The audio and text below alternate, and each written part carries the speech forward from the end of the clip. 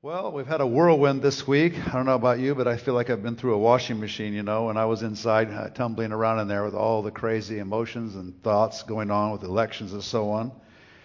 And I ran across this Psalm 11, and one of the verses says, "When the foundations are being destroyed, what can the righteous do?" And I kind of feel like that in a way. I feel, rightly or wrongly, maybe you could agree with me, you might feel the same way, like things are a little topsy-turvy, even on our national scene, and a little confusing, and there's lots of opinions and things flying around, and the Christian community has opinions, but they're all divided and diverse as well. So I just want to read Psalm 11, then I'm just going to pick up with a few verses here. In the Lord I take refuge. That's a good place to start right there. So I'm taking there. I could just take that verse, and that's what I'm doing right now. How then can you say to me, flee like a bird to your mountain? For look, the wicked behind bend their bows. They set their arrows against the strings to shoot from the shadows at the upright in heart. Now, you may feel like that's been a little bit more than usual, but actually, the normal fare, the devil's been doing that for years, so I don't think there's too much to be afraid of. It's just that sometimes he's more sneaky than others. But arrows at the upright in heart from the shadows is normal fare for the demonic powers and the evil ones that we deal with. And the Bible's clear about that. We don't wage war against flesh and blood, do we? But ultimately, it's against powers and principalities, authorities in high places. Now, this is that verse that I have as the title of our message. When the foundations are being destroyed, what can the righteous do? So we're going to talk a little bit about that today. The Lord is in his holy temple. He never left, so even though we may feel insecure right now, all's well. The Lord hasn't deserted us, gone on vacation anywhere. The Lord is on his heavenly throne. That means he's ruling and reigning just like he always has. He observes everyone on earth. His eyes examine them. He didn't miss anything. The Lord examines the righteous, but the wicked, those who have love violence, he hates with a passion. There's a difference between the Lord examining the righteous and what the Lord does with those that love violence and are wicked, right? So he's still dealing with them while he examines us and watches our heart, watches over our heart. This is also going on at the same time. On the wicked he will rain fiery coals and burning sulfur. A scorching wind will be their lot. For the Lord is righteous. He loves justice. The upright will see his face. I like that. And I'm already seeing his face, but I think I need to see it more. How about you guys? But that's our promise. Because in the end, the Lord is the righteous one. He's the one in charge, and he loves justice. Aren't you glad that he does that? So I want to just, I have a little outline here, and I want to just go through it a little bit. And so there are foundations that are actually critical and necessary to keep our nation and any nation from being destroyed. And seeing as how this is the time of the elections and stuff, I want to talk about those foundations. The Bible says when the foundations are being destroyed, what can the righteous do? So the Bible records a long history of nations being destroyed because of their wickedness. But God's people have a unique place in preserving nations and the cities in them. And it's so interesting because one of my favorite passages of the Scripture is in Genesis chapter 18.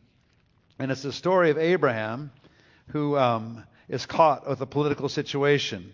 It's interesting because God tells him that there's going to be some trouble in Sodom and Gomorrah. And it's very interesting how he prays. And it's so insightful, I think, for this time that we're in. So Abraham, I'm just going to start with verse 16, and the heading above it says, Abraham pleads for Sodom. When the men got up to leave, they looked down towards Sodom. These aren't men, they're angelic powers, authorities. And I don't know, and there's sort of some debate about that. But anyway, let's just say they're supernatural for God on his side, right? And Abraham walked along with them to see them on their way. Then the Lord said, shall I hide from Abraham what I'm about to do? So the Lord's obviously right here in the middle of all this. Abraham will surely become a great and powerful nation. All nations on earth will be blessed through him. By the way, that dynamic is still happening today, which is so remarkable after all these centuries. This dealing with what God did with Abraham is still in motion. For I have chosen him so that he will direct his children and his household after him to keep the way of the Lord by doing what is right and just, so that the Lord will bring about for Abraham what he's promised him. Then the Lord said, the outcry against Sodom and Gomorrah is so great and their sin so grievous that I'll go down and see what they have done, if what they have done is as bad as the outcry and has reached me. If not, I will know. Now, the Lord knew already, but this is language to help us to know that God actually is in the middle of all kinds of things that are going on, evil things and good things. The men turned away and went toward Sodom, but Abraham remained standing before the Lord. It's very interesting. Then Abraham approached him and said, will you sweep away the righteous with the wicked? Because he's realizing that there's so much wickedness in this particular area, that's a good chance that this whole place could be destroyed. What if there are 50 righteous people in the city? Will you really sweep it away and not spare the place for the sake of the 50 righteous people in it? So I want you to think for a moment. There's lots of righteous people in our cities, our towns, our states. The holy nation is within the United States and other areas of the world as well. But we have good representation. I've traveled around the world many times, and I'm so grateful for how many of the holy people, the righteous people, those that know Jesus Christ, are in the land.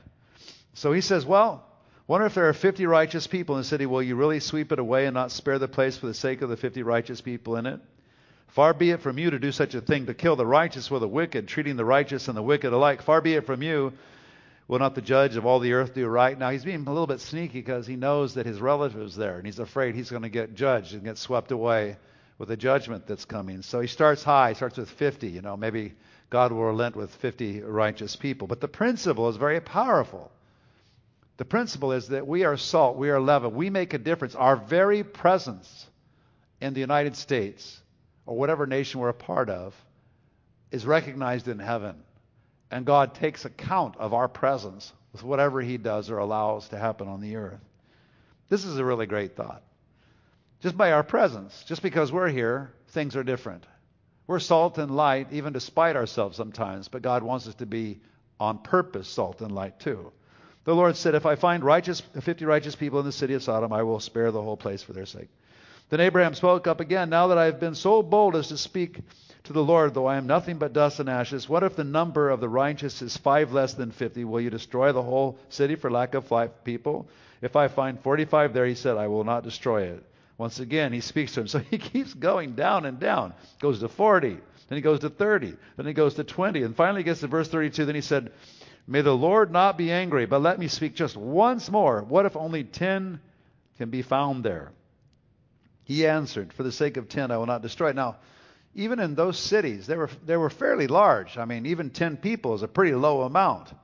And so it's just so great. For 10 people, he's not going to destroy this place. 10 righteous people. And, he knows Lot and his family kind of make up a huge percentage of that.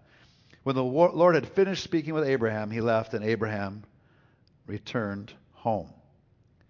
So God's people have a unique place in preserving nations and cities just by living in them. And I think that's of great comfort to us. So he deals with countries and nations, but he's ever mindful of us, his children, and what I call the holy nation, what the Bible, what God calls us. Now notice how the foundation of God's blessing on Abraham depends on how he trained his children and how they obeyed his teaching. So I want to go back to the very beginning of these verses. He says, shall I hide from Abraham what I'm about to do? Abraham will surely become a great and powerful nation, and all nations on earth will be blessed through him. For I have chosen him so that he will direct his children and his household after him to keep the way of the Lord by doing what is right and just, so that the Lord will bring about for Abraham what he has promised. So he's giving this long-range promise. So I believe nations have promise. They have long-range promises if they will accept those promises. Long-range good. And so if we do right with our children, if we train them right, and if there's enough believers training their children right, then the atmosphere should get better and better, right? But if we falter in our training of our children, especially in what he calls righteousness, then guess what? There's going to be more and more trouble. So he's chosen Abraham, and the thing that he wants him to do most, he wants him to direct his children, his household after him, to keep the way of the Lord by doing what is right and just. So then as the generations come and go, there's an amplification of the presence of God in those cities and nations to where Abraham's children were going to end up, especially there in the Promised Land. So, interesting thing is, Israel failed miserably at her task. She began to worship through the centuries other gods, and it didn't really take that long. They got into some trouble early. But it reached a critical point at one time in their history, to the point where they were actually sacrificing their children to foreign gods. They were actually literally in the valley there near Jerusalem, they were literally sacrificing their kids to get favor with these foreign gods. So they were literally killing their own children, right? And so Jeremiah 7, verses 30 to 34, Jeremiah prophesies about this. He says, "The people of Judah have done evil in my eyes, declares the Lord. They have set up their detestable idols in the house that bears my name and have defiled it. They have built the high places of Topheth in the valley of Ben Hinnom, which is the valley where they were doing this, to burn their sons and daughters in the fire, something I did not command nor did enter my mind in terms of any kind of service they would do for me," right? "So beware, the days are coming, declares the Lord, when people will no longer call it Topheth or the valley of Ben Hinnom, but the valley of slaughter, for they will bury the dead in Topheth until there is no more room. Then the carcasses of this people will become food for the birds and the wild animals, and there will be no one to frighten them away. I will bring an end to the sounds of joy and gladness and the voices of the bride and the bridegroom in the towns of Judah and the streets of Jerusalem, for the land will be desolate." And despite this warning, they kept doing what they were doing, and they were ultimately destroyed. Now, as I go along, I'm just going to mention a couple of things, and this is a very difficult sermon in some ways for me because people's emotions and their thoughts are all over the place. But I think we can come around certain scriptures. And I know in our church we're in unity about certain key items. And for one of those items would just be abortion. And so one of the biggest things that I'm concerned about for our whole nation is the murder of innocent children. And this is a big deal. And it didn't come through too heavily in the election.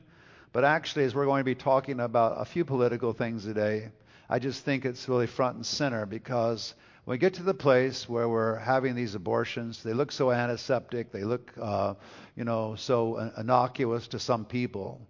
But it's so important for even believers that we don't sort of go along with the attitude of our culture and get caught in it even a little bit.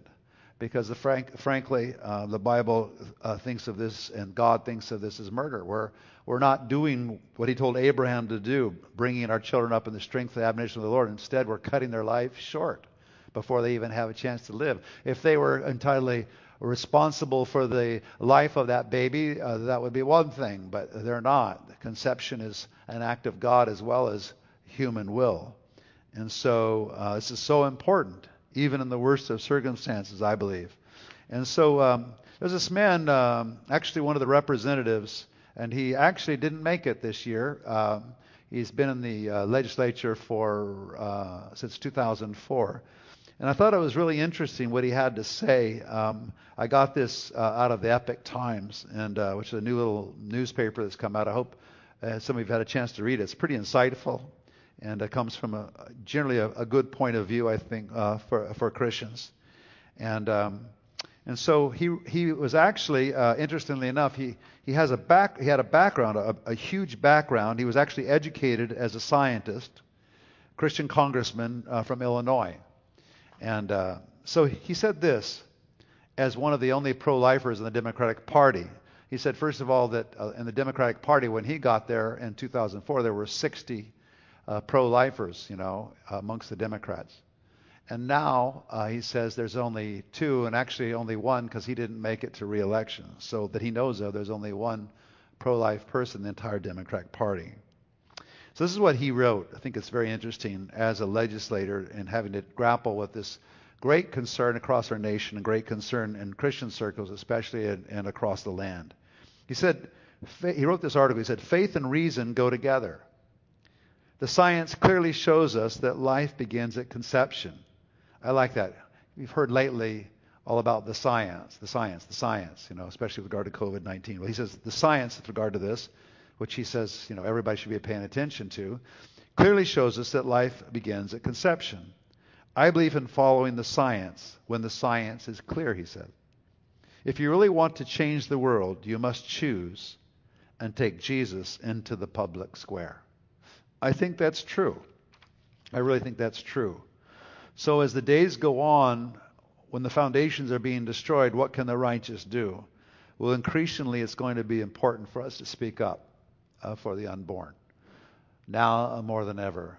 Great thing about President Trump, which I really, really appreciated, he was against abortion, and a large part of the Republican Party, though not all.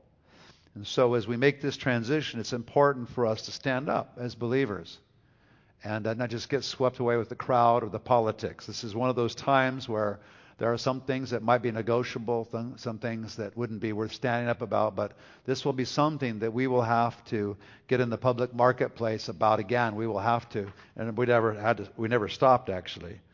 And I like what he said. He says, if you really want to change the world, you must choose and take Jesus into the public square. So I foresee that we're going to have to take Jesus into the public square about this one a little bit more than we have even in times gone past. I was really happy, as well, I know a number of you, with the stance they took, but I'm not sure how much progress we really made in the government. But there was some definite resistance and definite change and some definite prohibition, and on the governmental level at least. And I just really respected this man who spoke up, and of course someone took his seat who actually is pro-life, and I'm sure he's praying for that person and praying for the work that he did. Now, having said all that, here's something very, very important, because I don't think very many people do very well with condemnation, And maybe you've had an abortion, or maybe you got involved, when you were young, or maybe some other time you were confused or under tremendous duress or whatever. The thing is about this abortion sin. Listen, like any other sin, if we confess our sins, He's faithful and just to forgive us our sins. I'll just read it. If we claim to be without sin, we deserve it. Deceive ourselves. You can say, well, I did it. I've been involved with abortion. I've been supporting abortion. But when you come to this place where you say, look, I realize that was wrong now. If we deceive ourselves about it, the truth is not in us. But if we confess our sins, He's faithful and just and will forgive us our sins and purify us from all unrighteousness. If we claim we have not sinned, we make Him out to be a liar, and His word is not in us. So the thing is, we need purifying from unrighteousness. Unrighteousness is not this strange thing that's out there and marking you as a dark person. Unrighteousness empowers demonic activity in your life. It causes things. The enemy never stops in one place when he gets a foothold. He's like cancer. He just keeps on trying to eat away at your life. And you can get free of the negativity and the guilt and all of it simply by telling Jesus, well, I did it and I know it was wrong and I'm sorry. And I think that foundation of repentance from that particular area needs to stay in the foundation. And I think that it gets into the league of sacrifice of children, because actually of all the horrible things that Israel did for all those years, even decades, maybe a couple of centuries, when they did this, when they got to this place, it was the last step before they were completely judged as a nation. I don't know about you, but I don't want to go there, and I don't want to go there as an individual either. Jesus forgives any person, any city, or any nation who just says, look, I did it. I was deceived. I shouldn't have been in that place. And as we enter into this next stage, I think it's so important that the righteous continue to stand up for the unborn. It's really, really important that we not get intimidated. This is really important. And we need to join the public discussion on this. And that's how we make impact for Jesus, all right? Now, there's other foundations of our nation, and they might not be as serious, but I believe they're important. They're in the fabric. They're really important, and we have to get these right too. Maybe not the same on the scale of abortion, but still they're important. And one of them is that I've been noticing through this election time is the protection of the property of others. So over the summer, in the middle of the riots, there's lots of destruction of property, and some people just thought that wasn't really important. But it's important. Well, I think the worst thing about it was that there were so many people that didn't think it was a big deal. It's a big deal. It's a foundation of every culture and place. Property has to be respected. That's why even the invasion of the White House as it went was such a hard thing, because they were trespassing. They were destroying things. They were coming in a place where they were not allowed. And it's a serious thing. And it got serious, of course, and especially the White House, my goodness. So when the riots were happening and stuff, we heard people quote Martin Luther King a lot. And here's what he said about riots. He says, I think we got to see that a riot is the language of the unheard. And what is it that America has failed to learn? Well, I'll give him this, that we had failed to learn a whole lot, especially back then. We're learning better. I'm sure some would say that we still haven't learned enough. So I could see his point on that side, but still, I just think in the last analysis, the destruction of property and not respecting people's space and their home space and their cars and so on, this is a foundation stone that when it gets marred with violence, gets confused. The message may have something behind it. There may be some reality, maybe some frustration, some real frustrations, even some frustration that I think might be warranted. But nevertheless, it confuses. It doesn't give us answers. It doesn't move us toward a good place, even for those that are rioting and for the result. I think the sum total might be good on some sides, but for most sides, I don't think it communicates very well. And if we have to resort to violence to communicate, we're in a really difficult place. So as believers, we should not be advocating for violence. We should not be saying that that's okay. Oh, look what they're doing, or look what they're doing, What about our cause? And as I was looking, honestly, I was looking at those people who were protesting, and I didn't think the protest was so bad. I think going past and doing illegal things is bad and horrible. But I was thinking to myself, as I'm listening to the commentators speaking, the whole issue here isn't even this. The real issue is that people don't think that they got their voting rights. They don't think that the election was safe. This is a foundation stone. It's hard to speak about because there's all kinds of opinions about it, but it has to be kept spoken about because it is a foundation. When the foundations are being destroyed, what can the righteous do? And when a huge percent of the Republican Party and a good 20% of the Democratic Party, I heard the number that the other day, a much larger percentage for the Republican Party, don't think the election was fair, then we have a really big problem. And through my lifetime, I've been through a lot of elections, and the person that I wanted to get elected didn't always win. But I can't remember a time when I ever thought that the election was unfair or that there was something wrong with the way it was done. This time was different for me. I just got to admit that. And so I'm trying personally to cope with that. And I think even what generated the thing that Trump did, which was, I think, great and in bounds, and then the following spillover to the White House is just this dissatisfaction about the voting rights somehow or another, that this was not a fair election. And there's an awful lot of people that feel that way, and I don't think this can be swept under the rug, and I don't think it ever really will be. I don't think that we should advocate violence in any form. We'll get into that in just a moment, but I just think that we're in a pause right now. And as we're going to get to at the end of this, we're going to talk really about some of the things that we can do to really help. What does it look like to love justice as a believer? I'm going to get to that in a moment, so I don't want to get ahead of myself. But I'd like you to consider something that I think is at least troublesome and part of the equation.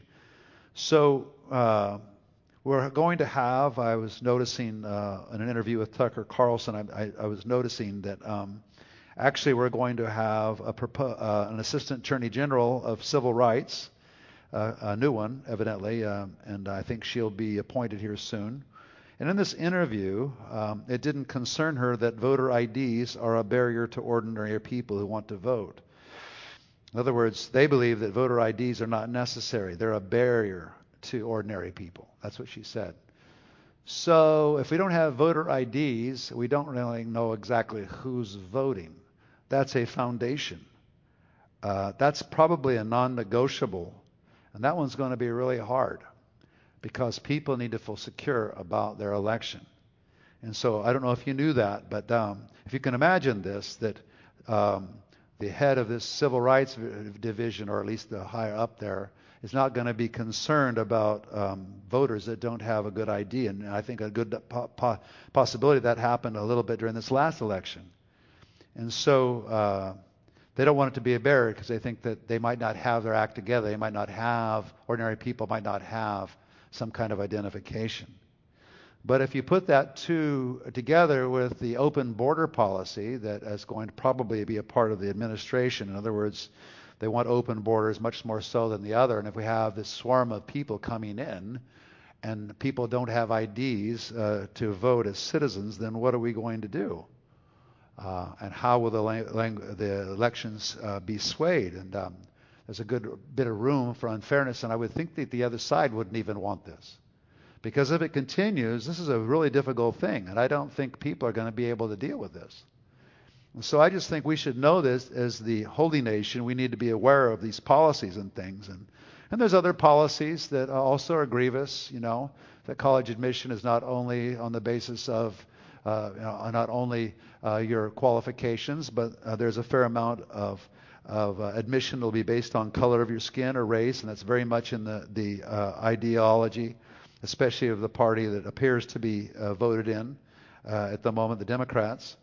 So maybe that's a smaller one, but this voter ID thing and people feeling comfortable about their elections is extremely important. And so as all of our people, I just want to make sure that we're very much aware of this, that we're praying about this, that we're concerned about it, and we probably should be active in some way about this. At the least, we just need to know who's voting. It's so important, and that they should be voting, and that they're not voting multiple times, that we're secure in that place. Now, it's interesting. I've mentioned a few problems, and I'm sure there's a lot of other problems. There always is problems, by the way.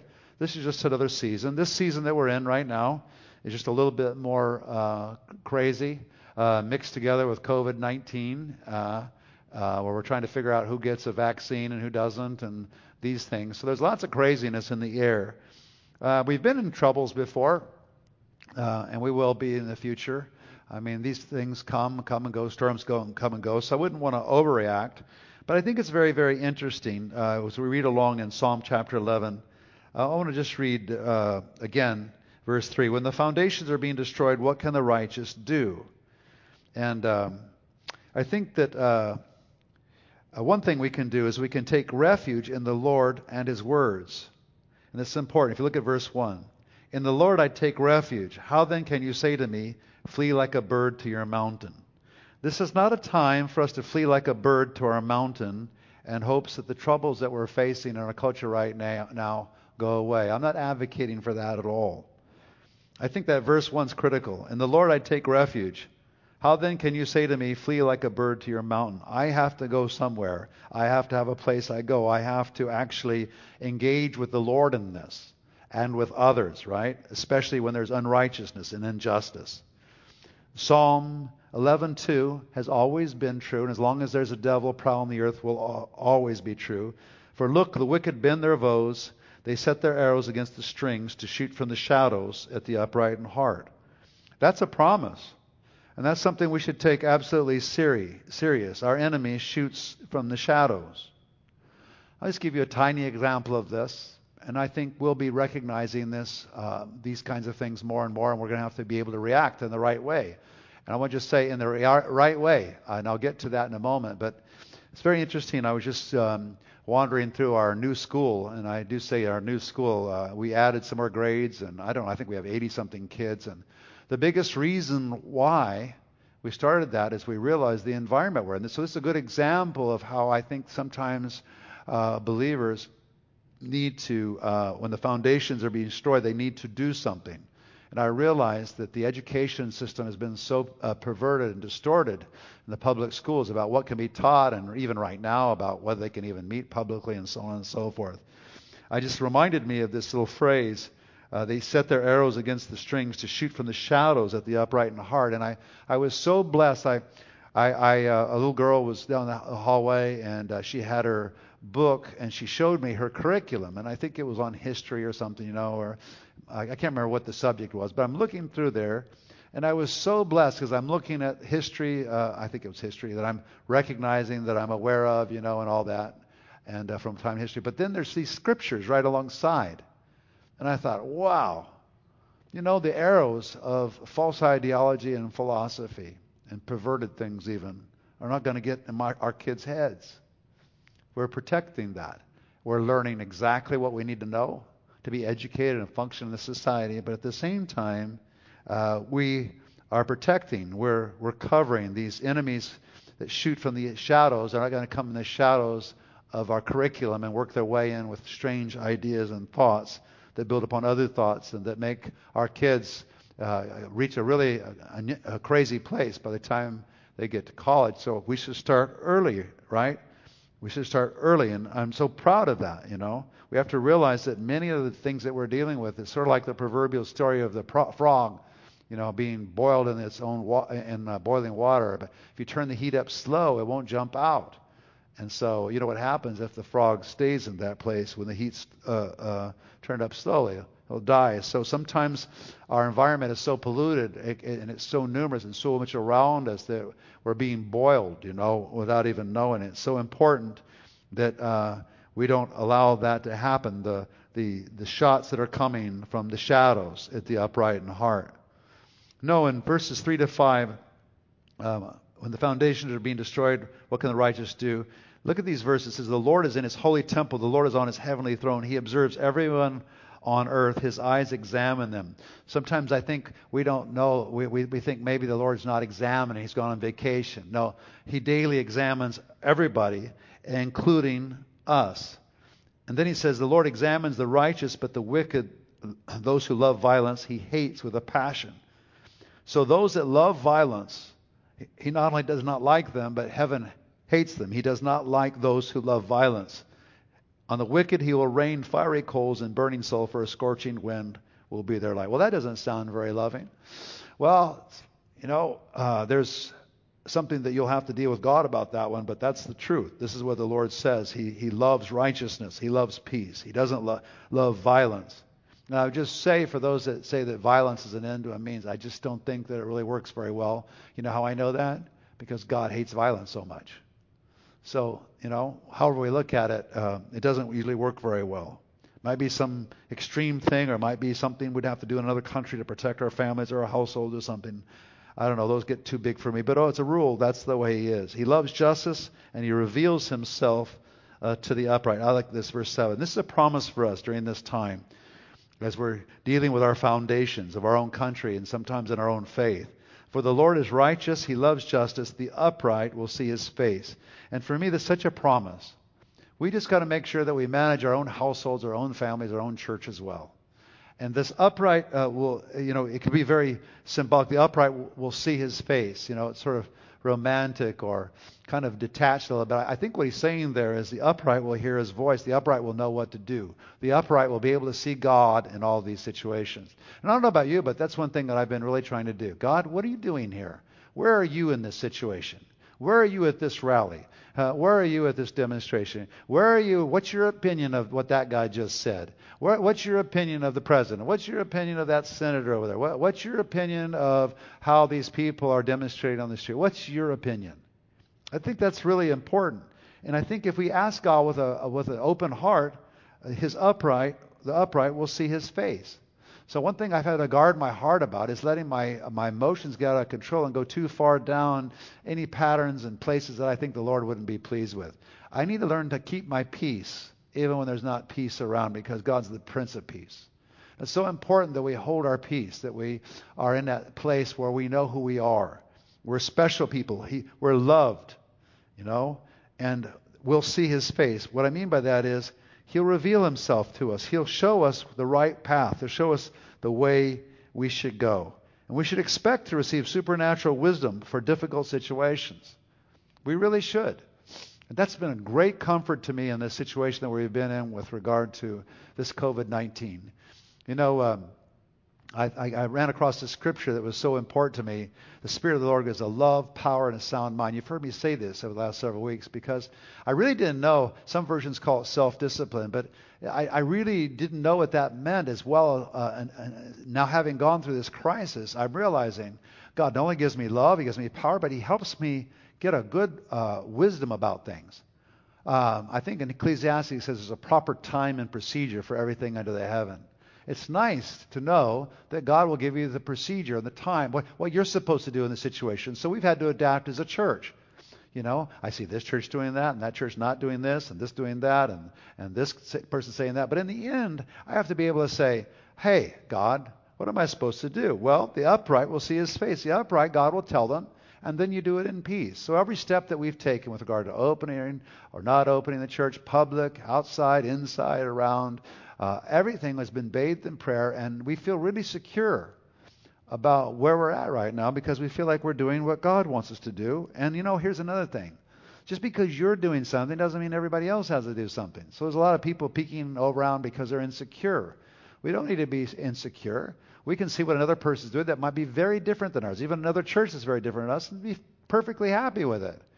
It's just when we get rigid and make everybody kind of come underneath our own thing, and we just have to know what the justice the Lord wants from us, what we're supposed to do, what we're supposed to respond to, especially in our world. If the Lord gives us a larger world, then we have to think about that as well. But God is full of a sound mind. He's full of grace. He'll let us see His face. He'll never leave us or forsake us, especially when He gets supernatural leading for difficult situations. And many things that our country's facing, they're not going to be easy. They're not easy to sort through. They're not even easy to talk about. Even with your friends, even with your family. Maybe you've noticed that. Even with your family, it's not easy to talk with. So we just have to say that even though some foundations are being threatened, we just have to make sure that we keep our peace and walk how God wants us to do. So what does it look like to love justice as a believer? To love what you think God loves as a believer? Well, here's the thing. First, we pray for justice often and fervently to the Lord of the whole earth.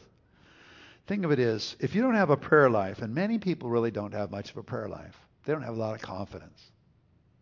And they don't hear His voice very well. I love prayer so much because prayer is my solution. Prepare because I know that God loves me. So we even pray that. We even sometimes pray it very religiously. Our Father who art in heaven, right? Our Father who art in heaven. Do we really believe that? We just said, I'm addressing the King of Kings and the Lord of Lords, the Creator of the universe, as my dad. Well, if I really believe that, that's a good start, isn't it? Our Father who art in heaven. And there's things I can pray for myself. Lord, I need bread. Lord, deliver me from evil. All kinds of things. Deliver me from enemies, and so on and so forth. So to love justice as a believer, first of all, we need to have this amazing prayer life before the Lord. And if you look at the psalm just before the one that we've been looking at, Psalm 11, verse 10, look what the psalmist says. And there's many of these little things and little spurts in the Psalms. It's a book of prayer and worship, basically, the Psalms are. So he says, Arise, Lord, lift up your hand, O God. Do not forget the helpless. So that might be us sometimes. Lord, I feel a little helpless. Why does the wicked man revile God? Why does he say to himself, He won't call me to account? You're looking at these prosperous, the wealthy people that are inserting their will, that good and well is wrong. Why does the wicked man, why does he say to himself, He won't call me to account? But you, God, see the trouble of the afflicted. You consider their grief and take it in hand. So for me, the Lord takes care of me. And so he's just crying out like this. He's asking the Lord to intervene in his situation. The victims commit themselves to you. You are the helper of the fatherless. It's a picture of when we don't feel very secure. We don't feel like very much under control or authorities helping us. And then he gets violent about this. He says, Lord, you do this. I'm not going to do this. I'm not going to do this. But I need you to do this. Lord, break the arm of the wicked man. The one that's causing all kinds of troubles in our culture or in our life. Call the evildoer to account for his wickedness that would not otherwise be found out. There's a lot of that stuff going on in secret. But you know how you take care of secret things? You pray to a God in secret, and He hears you. And if enough of the holy nation is praying, crying out to God about these things, the Lord hears corporately. And He hears us always individually as well. You, Lord, matter of fact, it says it right here. Hear the desire of the afflicted. You encourage them, and you listen to their cry. So if you want to grieve or cry out, you always have someone listening. But more importantly, you have someone that's listening that can actually do something about the problem. And here's what you do, God. You defend the fatherless and the oppressed, so that mere earthly mortals will never again strike terror. So ultimately, in situations of the fatherless, the oppressed, as the church begins to pray, ultimately the Lord deals with the situation. And we may have to be in that place for some time. But if you're prayerless, it's going to be very difficult for you in this time, because we may not be able to sort all the signals out all at once, or get what we want, or get what we think is justice, or even get the foundations restored to the place we think they need to be right away. But if you're praying, we'll eventually get there. Nothing can resist the praying body of Christ. Locally, extra-locally, don't care how large it is. Now it's interesting, if we look at Luke chapter 18, Jesus told His disciples a parable to show them that they should always pray and not give up. I think that's a good word. I've noticed some people get so disappointed about the attitude of this politician, or about this kind of thing that's going on in the country, or so on, especially these days. They just give up. This is exactly the wrong direction to go. God tells us a parable. Jesus told this parable. In a certain town there was a judge who neither feared God nor cared what people thought. Plenty of people think there's authority figures that don't care what anybody thinks, and they don't fear God for sure. But look at this. And there was a widow in that town who kept coming to him with the plea, grant me justice against my adversary. Oh, I love this. Lord, grant us justice. You could pray that now. Lord, grant us justice against your adversaries and ours. Things that don't have your intention in mind. I just love to pray it because I don't feel like much praying it. Who am I? I'm just one little individual person. I'm like a widow. But God hears that. This whole thing is about people like me. For some time he refused. Sometimes we don't see things happen right away with our prayers. But finally he said to himself, I don't fear God or care what people think. Yeah, because this widow keeps bothering me, I will see that she gets justice so that she won't eventually come and attack me. She was persistent, even though she was weak. This is what we need to be. We don't need to be out loud and obnoxious, but we need to be powerful with God. We need to keep wearing him out.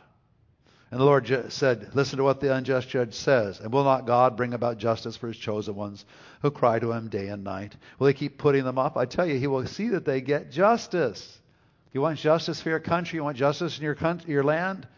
You want justice in your family, your life, your city, your school, whatever it is? I tell you, he will see that they get justice and quickly. However, when the Son of Man comes, will he find faith on the earth? And evidently praying like this is faith. It's an expression of faith. So the question is whether we're dealing with the invisible world or not, whether we have enough faith to actually go to a Heavenly Father we can't see and ask him for things that deal with demonic things we can't see that are oppressing the whole system. You see, that's what he's talking about. So what is it like to love justice as a believer? First of all, to pray for justice often and fervently to the Lord of the whole earth. Right? Second, we make the weakness of the weak our main business. This is something that I really wanted to do my whole life. And I feel like we're doing better and better here about that. So we have, obviously, some things that we think are important about our church that we should be doing. They're high values in the church, right?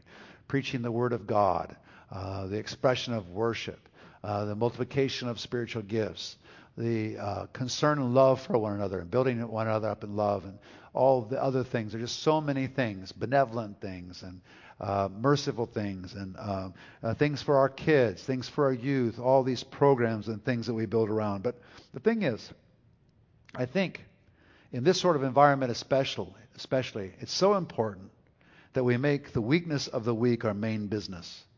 It's always our main business, actually. It just shows up in various forms, although I think that a lot of churches have a little difficult time with the weakest of the weak, and so do we sometimes, but I think we're going there more and more. Because when we deal with the weakest of the weak in our culture, people notice. And then we become this light on the hill that Scripture wants. We'll get to that in a minute. So really, we sacrificially become the salt of the earth and the light on the hill. So this is what God wants. But I want you to notice at least both of those metaphors, salt of the earth and light on a hill. When we do those things, and it comes from helping the weak, the people around notice. They notice the salt in the food. They notice the light that's in the darkness. And that's the way Jesus likes it. It's really, really important. So in this time, while certain foundations are being attacked or are dealt with in a way that we don't think is right, it's so important that we maintain light and salt, that we maintain our saltiness and our light so people can have an alternative, right?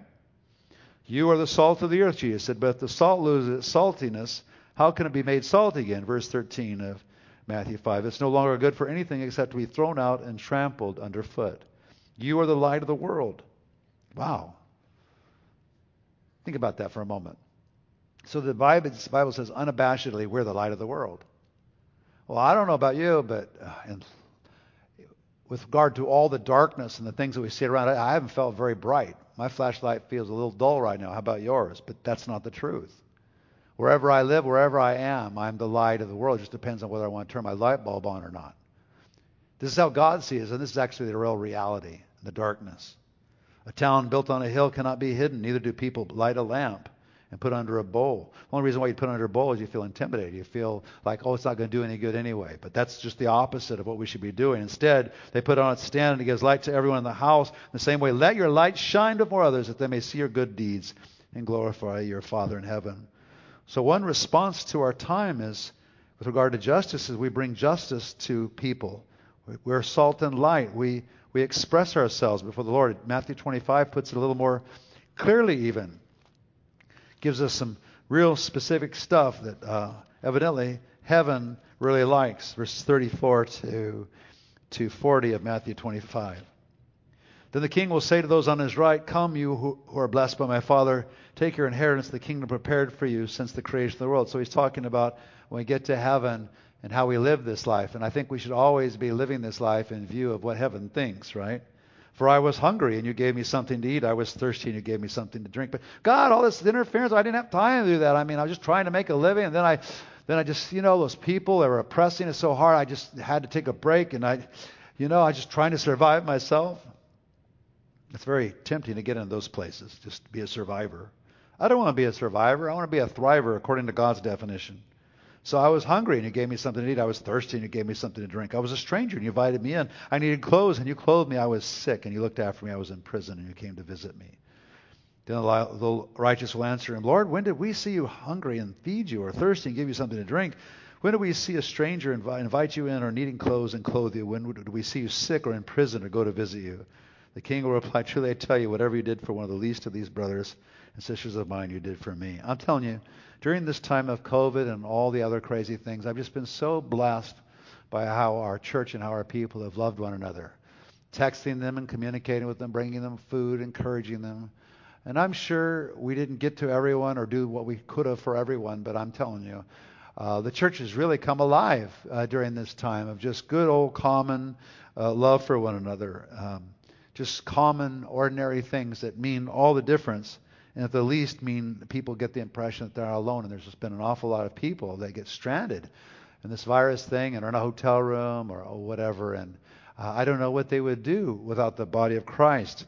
This is what it looks to love justice as a believer. We take care of these sort of things, even though things that have been inflicted on us from the outside that are not fair or not right or just downright demonic, right?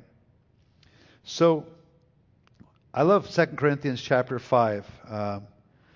And I want to just talk about it in this context. The greatest gift Jesus offers is eternal life. So this is always something that we have to emphasize. Everyone needs basically a new heart. They need a new point of view. And until they get that point of view, especially when there's great fear or great apostasy in the air, or people that are actually attacking the righteousness and are attacking the foundations that we know will give life and benefit a country, when they're doing that, sort of like you're in a tree and somebody's chopping it down and you're in it, that sort of thing. It's so important that we get perspective. And I like this passage so much as we kind of wind down here. 2 Corinthians chapter 5, verse 6. Therefore, we are always confident and know... let me make sure I got this right. No, I got to start with verse 16. Sorry, that one's good too. Verse 16. So from now on, regard no one from a worldly point of view. Though we once regarded Christ in this way, we do so no longer. Maybe someone out there that's listening to me is investigating the claims of Christ. Well, don't look at Jesus from a worldly point of view. It's just another philosophy. Sometimes I think people just think of church as just one philosophy of many. And it's a pretty good philosophy, or maybe they don't like it at all. Maybe they think it's a bunch of bigoted racists or other kind of people, way too concerned about abortion or issues like that, things that just seem totally out of touch with really common decency and so on and so forth, But from now on, we, from our point of view, don't regard anyone from a worldly point of view. Though we once regarded Christ in this way, so we do no longer. Therefore, if anyone is in Christ, the new creation has come. The old is gone, the new is here. All this is from God, who reconciled us to himself through Christ and gave us the ministry of reconciliation. So in all of this, our ministry of reconciliation stays intact. And so when we look at people, we can't just look at them through ordinary eyes. And even when they're really disgusting or they do things that we think are killing the foundations, our foundation is first in God. And they're just acting like sinners. They're just doing what sinners do. But we need to be concerned that they get reconciled. It's important that we minister to them nonetheless, as much as they'll allow us to. All this from God, who reconciled us to himself through Christ and gave us the ministry of reconciliation, that God was reconciling the world to himself in Christ, not counting people's sins against them. And he has committed to us the message of reconciliation. So in this time of the foundations, it's important that we have a message of reconciliation, that we go to the real heart of things. People aren't going to think clearly till they come alive on the inside, till they get saved, till they know Jesus Christ. So we are therefore Christ's ambassadors. And in this time especially, we can't regard people in a worldly point of view. We have to see them as possible people that could come to know Jesus Christ. We pray for them. We pray for their change. Whether they're our relatives or friends that are driving us nuts and have a different kind of point of view, we see them from God's point of view. They need Jesus. They need to change on the inside. We are therefore Christ's ambassadors, though God were making his appeal through us. We implore you on Christ's behalf, be reconciled to God. God made him who had no sin to be sin for us, so that in him we might become the righteousness of God. It's just so important that we don't view the world from a disgusted point of view, right? They might be disgusted with us, but we know that they will have a great point of view once Jesus saves them from the inside out, because the world has to change from the inside out. We see this in the story of Nicodemus. When he tells Nicodemus, he says, you know what, Nicodemus, you got to be born again. And so until people get born again, until they have that experience and let Jesus in their life, a lot of their values are not going to change, right?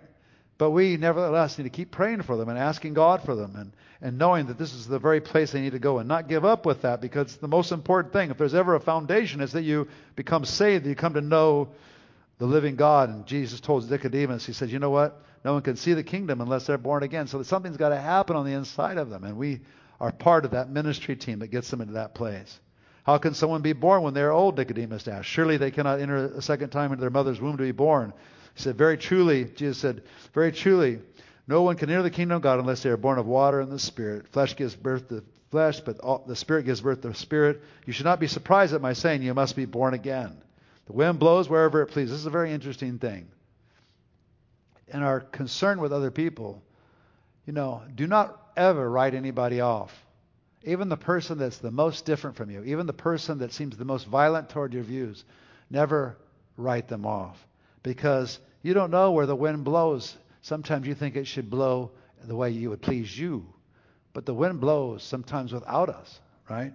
You hear its sound, but you cannot tell where it comes from or where it is going. So it is with everyone born of the Spirit. You never know when the Lord's going to do something with our relatives or friends who maybe are hacking at the foundations. We never know. And so it's so important that we don't view them just as unbelievers or the lost. We see the possibilities from their life, and God's going to change it from the inside out. God gives us authority wherever we go. And even Nicodemus, he says in the beginning of this, he says, I know that God's with you, for no one could perform the signs you are doing if God were not with him. And so it is with us. We need to be willing, and especially in an environment like this, to let the Lord use us supernaturally. Because there's just so much demonic, crazy stuff going on. That's what he told his disciples. Heal the sick, raise the dead, cleanse those who have leprosy, drive out demons, freely receive, freely give. We shouldn't be shy about praying for healing, praying for deliverance, praying for difficult situations, actually being actively engaged in people's lives, expecting God to move. Freely we receive. Now is the time to freely give, even if we're maligned, even if they think we're jerks, even if we think, but they'll notice the compassion anyway. In other words, as I started out speaking, we can't unplug. We can't dissociate ourselves from the world. Matter of fact, as I started out, in the Lord I take refuge. How can you say to me, flee like a bird to your mountain? We can't flee like birds to our own private place, hibernate, and hope this thing blows over. We are part of the solution. Oh, maybe we're a little more isolated because of the COVID virus or whatever, but not so much that we can't make a phone call. We cannot detach. Matter of fact, the whole world system right now is trying to get people separated, and especially unbelievers from believers. This is the time we press in more. We can't flee like a bird to our mountain. I like that in Psalm 11, 1, right? This is a time for us to engage. When the foundations are being destroyed, verse 3, what can the righteous do? Well, the Lord's still in business. He's in his holy temple. He's on his throne. He's still examining the righteous. He's still evaluating the wicked, and we're all a part of this whole thing. As a matter of fact, if I could just finish with this, I just think this is such a real thing right now, especially in difficult times like this. This is where God's people shine and rise so high. We are destined to become prophetic Josephs and Daniels, to our generation. Now, some of you know the story of Joseph, and most of you probably do. I'm turning there in Genesis chapter 41. Obviously, Joseph ran into a little bad luck. His brothers sold him into slavery in Egypt, and he thought it was the end of his life, but actually it was just the beginning of his life. The amazing thing is he carried God with him, and when he got thrown in this situation, what does it look like to love justice as a believer? Well, he had all kinds of injustice poured against him. He could have just withered away in that dungeon and died and gave up. But no, instead, when a couple of guys had some dreams in the dungeon that he was in, he interpreted them. His spiritual life stayed alive, and they recognized it until finally he was brought before Pharaoh, of all things. And he didn't shrink. He wasn't crushed. Pharaoh was the one that was allowing him to be in that dungeon in the first place. Pharaoh, the whole system of it. He could be so angry at the system. There's nothing I can do for Pharaoh, and if I could, I wouldn't do one thing for him. But here's what Joseph does. He reacts to him in such a way that when he has Pharaoh tell him his dreams, confidently says, well, let me know about the dreams. And there he is standing in front of the king of basically the whole earth. And he interprets these dreams, which saves all of Egypt. Interesting. This is a time when the foundations are being destroyed. What can the righteous do? We can be like Joseph's and Daniel's for our generation. I would say now is the best time for us to be those sort of people. And look what Pharaoh says. So Pharaoh had asked them, after he interprets these dreams, can we find anyone like this, one in whom is the Spirit of God? I want people to say that about me. Wow. We have a huge mess. This guy has the answer. There's a lot of sub-answers that need to be done in the midst of this COVID-19 conflict. Problems that need to be solved. Wow, I wonder if the Lord gives us answers like that. He gives us the information. Matter of fact, instead of huddling and pulling back and just getting all in our sort of anger at the world for doing this and anger at that election and this election, we should just go, wait a minute. I'm a representative of God. I belong first to the government of God.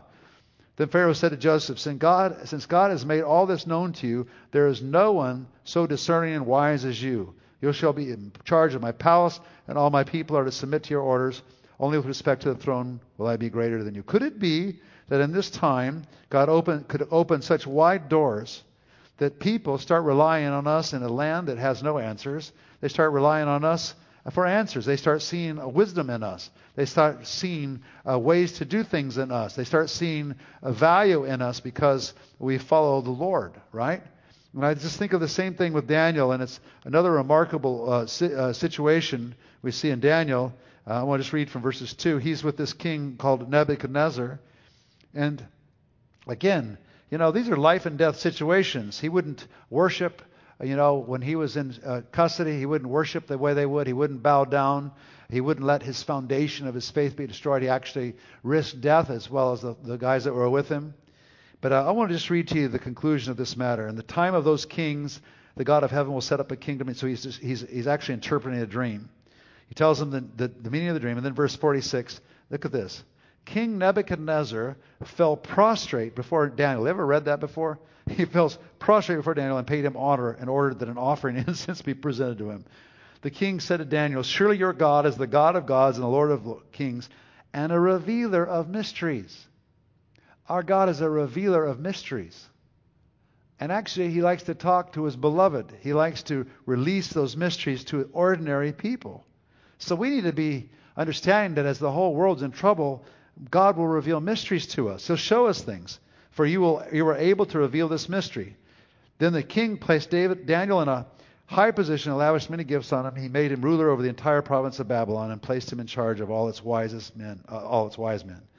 Moreover, at Daniel's request, the king appointed Shadrach, Meshach, and Abednego administrators over the province of Babylon, while Daniel himself remained at the royal court. So as the foundations are being destroyed or threatened anyway, what can the righteous do? These are some of the things that the righteous can do. These are some of the attitudes that I believe we can carry at this time. And I believe God is available to us in such a unique way. While the world is weak, God will make us strong. And He will give us clear ideas, clear thoughts about things, and be compassionate to people and be part of the answer and not part of the problem. So Lord, I just pray for anyone that's felt like they've been in a hole or just separated and not much use to anyone. I pray you would change their mind about who they are. They had the Lord of glory living inside of them. I pray, Lord, you would encourage them from this message. I pray, Lord, that you would show them what the righteous can do. I pray you'd speak to them. I pray they would pray and intercede in a situation. I pray you give them clear mind, clear thoughts in every way, Lord. In the mighty name of Jesus, we lift all these things up to you. Amen. God bless you. We'll see you next time.